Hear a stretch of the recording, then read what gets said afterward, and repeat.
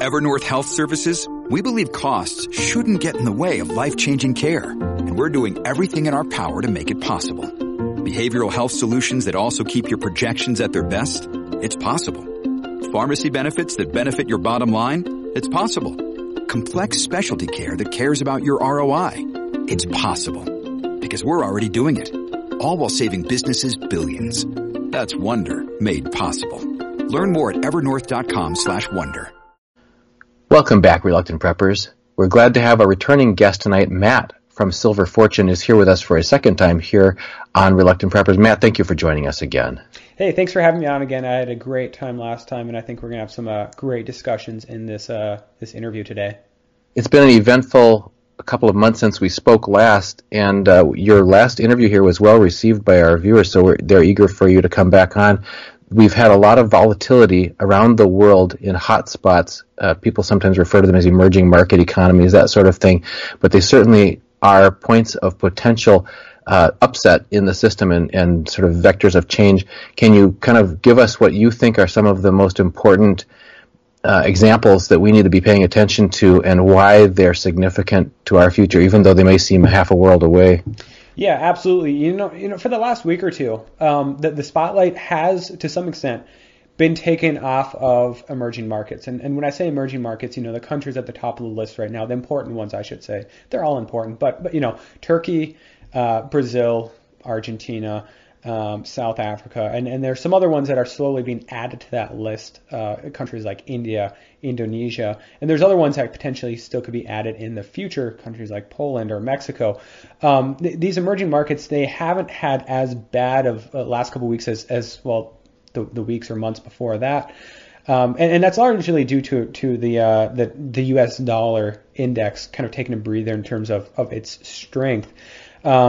But with that being said, you know, we are still seeing a lot of weakness in these economies and their currencies, their markets, bond markets, stock markets, you name it. They're really suffering. Even India, which is certainly in a better position than a lot of those countries right now. That the Indian rupee is, which is a relatively large currency compared to say maybe like the Argentine peso. It's right around record lows right now. And so this emerging market crisis, I think, it's far from over. We talked about this in the last discussion, some of the big reasons that this crisis exists in the first place. I mean, part of it is these countries, their economies taking on too much debt in foreign currencies, oftentimes U.S. dollars or euros in the case of some countries that are geographically located near the eurozone, such as Turkey. That's a big part of it. But the reason that it's gotten so much worse, that debt is actually starting to matter, is the Fed tightening as well as the U.S. government issuing more and more debt, more and more bonds. And those two things, I mean, we saw the Fed tighten today, and we know that the U.S. government is not going to stop taking on more and more debt anytime soon. Those things haven't changed, and so I don't think we've seen the last of this emerging market crisis. We've just kind of seen it kind of be removed from the daily or the weekly news cycle or financial news cycle for the time being. I think it's going to get much worse. And you know, to answer that question, why does this matter? Why does what's going on in Argentina or Brazil or Turkey or eventually India, Indonesia, Pakistan, Mexico, why does that matter in the United States? Well, you know, as I said, a lot of these countries, especially at the corporate level, companies have taken out loans in foreign currencies. Again, oftentimes U.S. dollar or euro, which for the time being are relatively stable currencies. Okay, for years, a lot of corporations, they basically made a large bet. I mean, they needed to take out debt, and sometimes it's easier to get foreign currency lending or funding through foreign currency debt. But they're kind of betting, in a sense, that the U.S. dollar would not grow in strength, that it wasn't going to have a lot of strength, that it wasn't going to at least have the strength that we've seen recently. Well, it has. Again, going back to the Fed tightening, the U.S. government policy. So the dollar has had this strength, and all of a sudden, these debts that they owe are a lot harder to pay because it's in a stronger currency. Now, of course, who do they owe those debts to? Well, in the case of a country like Turkey, they owe them to banks. These corporations owe the money to banks in places like the United States, Spain, other very vulnerable, banks within very vulnerable European economies. And the same goes for all these other emerging markets. When they're taking on this debt in a foreign currency, it oftentimes is not being done through a domestic bank. It's being done through a foreign bank, oftentimes a U.S. bank or European bank. And so, eventually, if you have a country like Turkey or Argentina that's undergone a massive currency depreciation in the last couple of months, and all of a sudden you have these corporations that owe billions and billions of dollars in debt to these banks, if they suddenly can no longer make those payments, if they default on that, who's really going to pay the price? I mean, those economies certainly will, but imagine what it's going to do to the banks, right? And so that's how it kind of affects us. I mean, never mind just economic weakness. I'll get to that in a second. But the defaults on that debt, that affects our banking system and in turn our whole financial system, our markets, and our economy. Now, the other piece of it is also just economic weakness in these foreign countries. I talked about this in a video today. People have this sense that somehow the United States today can be some sort of a shining beacon of economic strength in a sea of countries that are just drowning in debt and in poor economic growth and et cetera. But what I basically said in that video is that no, I mean that whole idea that we can be a beacon of economic growth, that's an idea taken from like the post World War II era, the late 40s, early 50s. But of course, back then, the U.S. was in a relatively strong position. We were one of the few, probably the only considerably sized economy that left that war unscathed. You had the UK, you had France, almost all of Europe, honestly. You had the Soviet Union, you had China, the Koreas, of course we had the Korean War shortly after, Japan, the Philippines, you can go on and on. All of these major economies were bombed, right? They had a war that was fought on their land, and the United States, for the most part, we didn't have to deal with that. Today is a totally different story. Our economy is just as rotten to the core as European economies, as emerging market economies. We have a ton of debt. We have a very bleak demographic situation in the sense that our population is getting older and older and less productive. We have inflation that is well outpacing wage growth. We have all these problems. It's just not the case that we can somehow avoid that same economic weakness that we are soon going to see in all of these emerging markets. So what you're saying, it sounds like, if I can summarize that and tell me what I'm missing, is first of all, we have to pay attention to these emerging markets because they can be the stone that gets pulled out underneath one of these banks, that all these banks are connected, and it can start a domino effect, and so what contagion can spread from what appears to be a smaller distant starting point. That's number one. And number two, they is us. What we see them, they may be just a little bit further down the, whether you want to call it the learning curve or the decay curve or whatever, they may be closer to the fringe, but we're in not much better shape in some ways than they are, subject to some of the same structural weaknesses. Yeah, I mean, that's an excellent way of summing it up. I mean, basically, contagions, like you said, they don't start from the center. I mean, the 2008 crisis did not begin in the heart of the money markets or something like that. No, it started on the fringe. It started with things like the subprime market, which was just a small segment of the whole picture, and yet it spread. And when you have, and this is a topic for a whole nother video, but when you have a system that is so highly leveraged and so reliant on derivatives, it doesn't take a whole lot of defaults, of somebody rocking the boat for it to turn into a full-blown contagion. Now, I don't know if that's for sure going to happen as a result of this emerging market crisis. People say that governments can step in and stop something like that from really spreading, and they're not entirely wrong, over the short term. But the banking contagion is one thing, but the economic weakness spreading into other countries, kind of the second point. That is not something you can necessarily fix with a couple $100 billion worth of IMF bailouts or something along those lines. Wanted to whet the viewers' appetite. We just recently did a Reluctant Preppers road trip to some emerging market countries, including Italy and Greece and Montenegro were within the EU zone, and then also Croatia, which is outside where they don't have the euro as their currency, and interviewed quite a few people in different walks of life there about how things are affecting them politically and economically, so people can look forward to us sharing that in a travel blog coming up soon.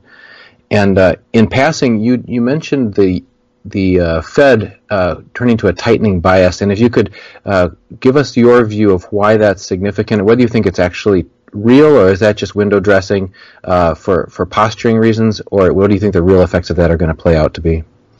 Yeah, I mean that's a great question. I mean the Fed they raised their interest rates once again today. I think this is the eighth rate hike since Janet Yellen raised rates for the first time since the Great Recession in 2015. So 8 rate hikes now. We're up to around 2% for the Fed funds rate.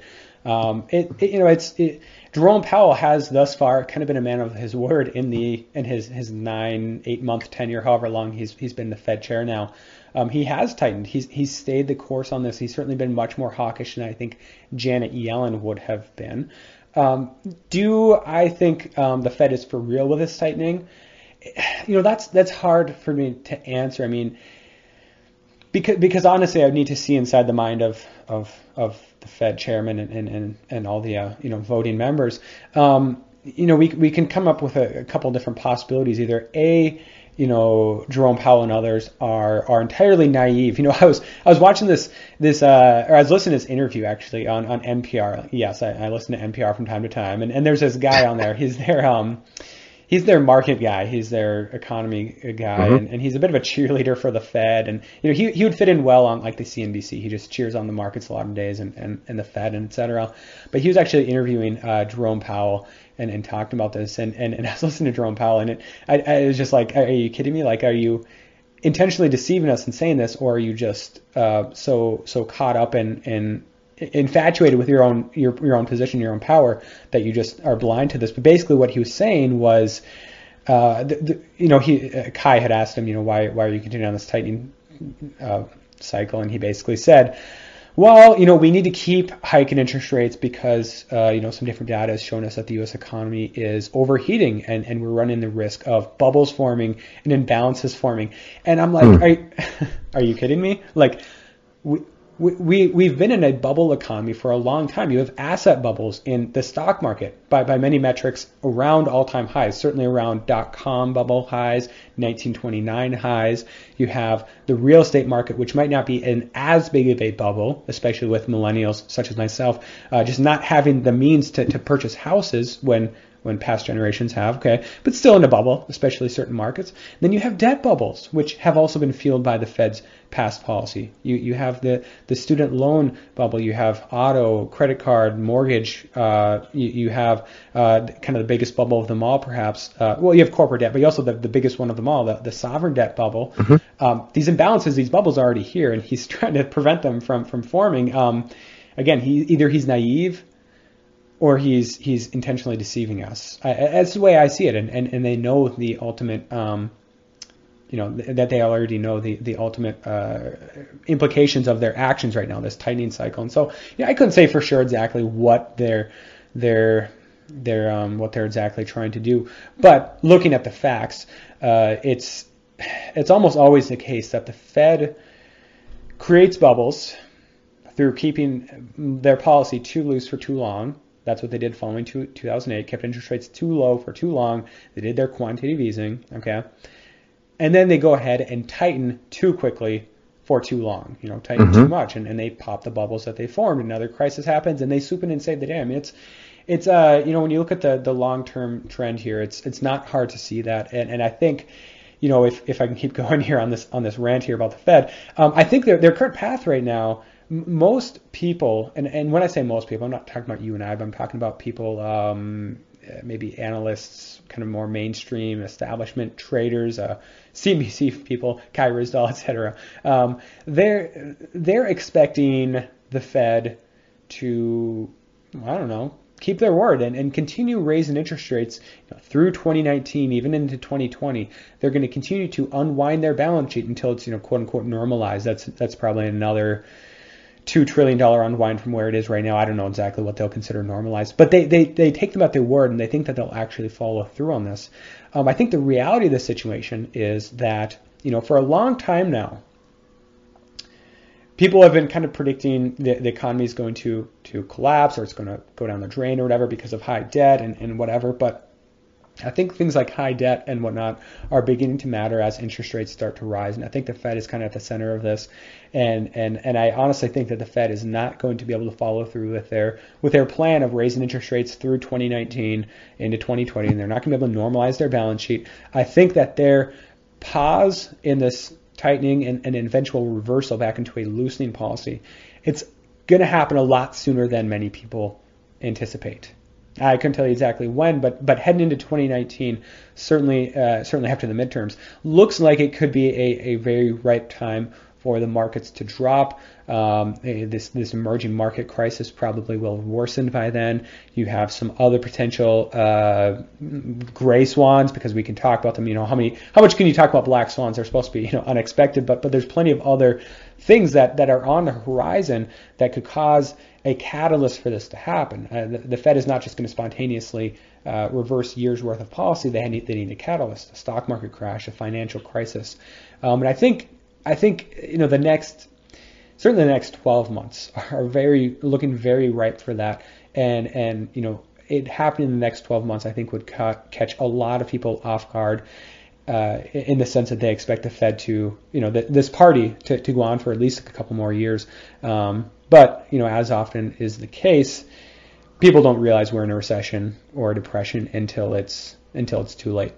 That's a fact of the matter. That's what happened in 2008 and many other times throughout history. And I think it's going to happen this time around as well.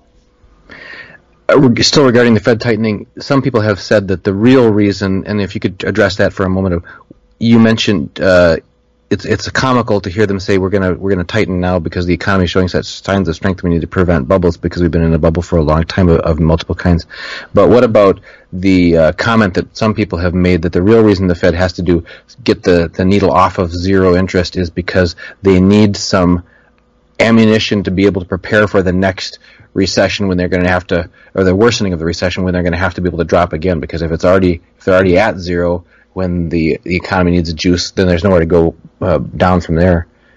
Oh yeah, absolutely. I think that's a part of it as well. It also, I think, has to do with as important as their policy is and the interest rate changes and their balance sheet unwind, they also have to kind of keep up appearances. They have to kind of push the whole we have a strong, robust economy narrative, correct, thank you, out there as well. And I think that's very important for market psychology as well. That's very important for financial conditions within the market. If we were in 2018 now and they still hadn't raised interest rates and they still hadn't begun their balance sheet unwind, I think the market probably would have called their bluff by now. They had to start at some point. And you're correct. Your viewers are correct in saying that, yeah, they need some room to breathe. But what's interesting about this is, if you look at the Fed funds rate, and let's say 2006, before the financial crisis, this was shortly after I think Greenspan had left office as Fed chairman. Bernanke was in. He got a couple rate hikes in before they paused. I don't know exactly. I don't have it right in front of me, but I want to say the Fed funds rate was around 5 or 6%. There's no way we're going to get that high this time around. Mm-hmm. And so you got to think that if this crisis is going to be just as bad, if not worse, the Fed's going to need to respond in kind or even more radically than they did last time. And so, negative interest rates, that could be on the horizon. Certainly much, much more QE than they did last time. And of course, there's other tools that they can use as well. They can fund the government directly. Let's never mind them buying bonds. Let's just have them fund the government directly. You don't need to worry about interest rates lighting all of that through the government.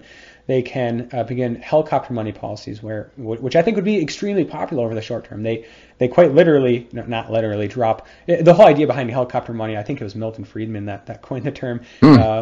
It's a helicopter going over a city and dropping money out, right? Bringing money directly to the people rather than just corporations or whatever. I don't think it'd be a lot. In the whole scheme of things, corporations absolutely would benefit more from their policy, but I think it'd be popular over the short term. It's also going to be inflationary. That's the type of things that the Fed is, I think, going to have to do this next time around. They have built themselves somewhat of a cushion, but it's not nearly large enough for I think, the crisis that they're eventually going to face.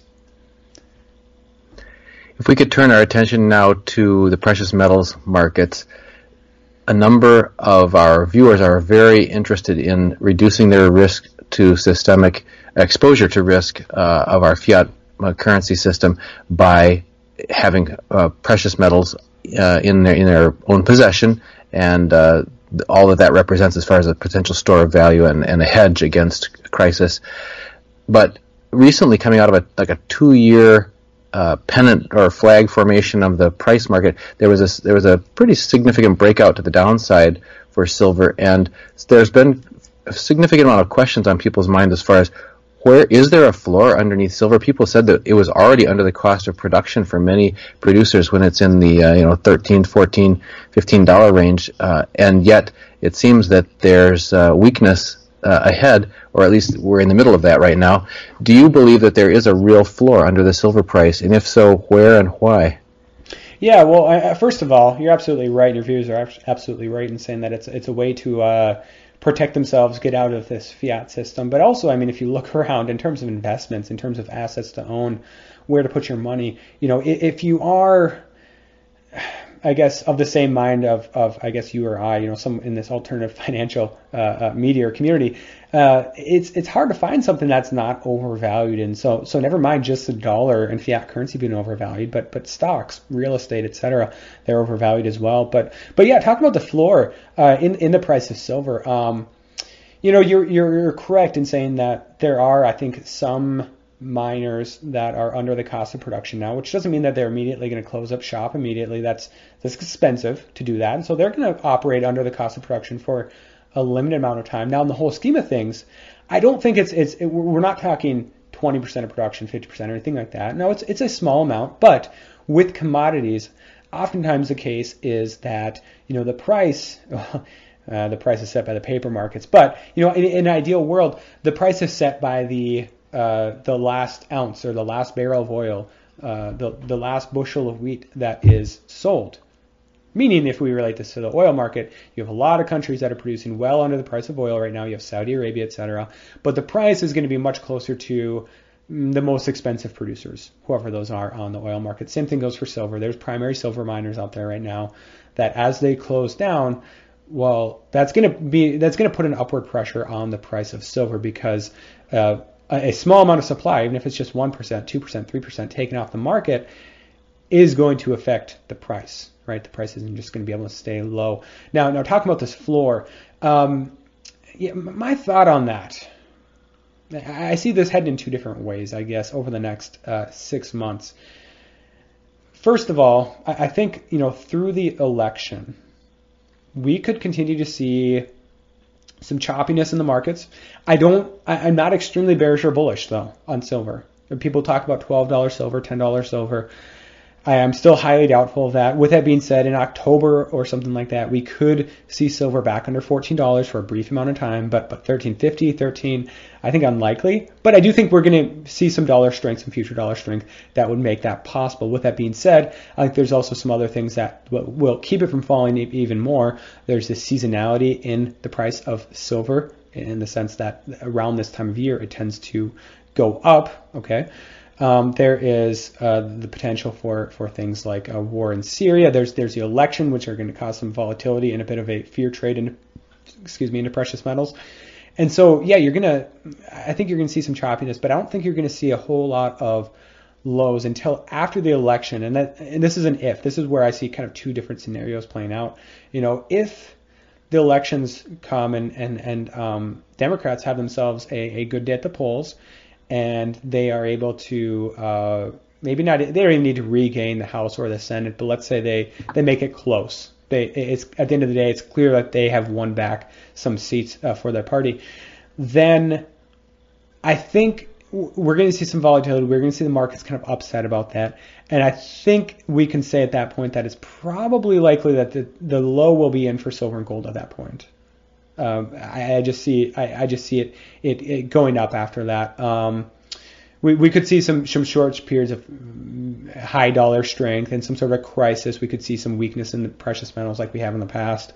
But other than that, I don't think we're going to see a whole lot of lows. Now, the other scenario here is that Republicans have a good showing at the polls. They maintain control of the House, of the Senate. This whole mantra of great economic growth and everything under the Trump presidency continues for a little bit longer. And we head into December, which over the last couple of years at least has been a very poor month for silver and gold. And during that time, we could see new lows. We could see 1350. We could see 13 for a short period of time. But of course, January, end of December, February, March, those tend to be strong months for precious metals, and so I think they're going to rebound back up. So, I guess this is my thought on it, is that, the lows that we saw a couple weeks ago when silver briefly dropped under $14, and a little bit before that, a couple weeks before that, we saw gold, I think, around $11.65. Those are going to be pretty close to the lows. I don't think we're going to go a whole lot lower than that, because I just don't see us being 12 months or 24 months away from a crisis or from the Fed loosening their policy again. And that's really the big signal that I'm looking for a bull market to return in precious metals, a catalyst from the Federal Reserve. There's plenty of other catalysts, black swan type things, but that's one that I think we can say with some amount of confidence it's going to happen inevitably, and that's going to lead to a very weak dollar, and it's going to lead to a lot of demand for precious metals, especially silver, which I think is much more sensitive to that type of demand, and it's going to be another run up. It's just a matter of when, and if it's another 12 months, 24 months, and I'm totally off base, then so be it. You, me, our viewers, we will have a little bit longer to purchase these metals at a very low price. But again, same story with the Fed. I think it's going to come a lot sooner than what many, I guess, establishment individuals believe. I appreciate you giving us that balanced multiple scenario outlook. And I forgot to mention this in the beginning, folks. It is Wednesday, September 26, 2018. We're talking with Matt from Silver Fortune. Matt, could you talk to people just briefly about where they can find you online and what kind of resources you provide there?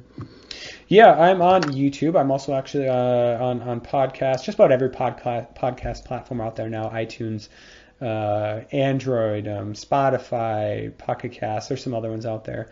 But my main home is here on YouTube.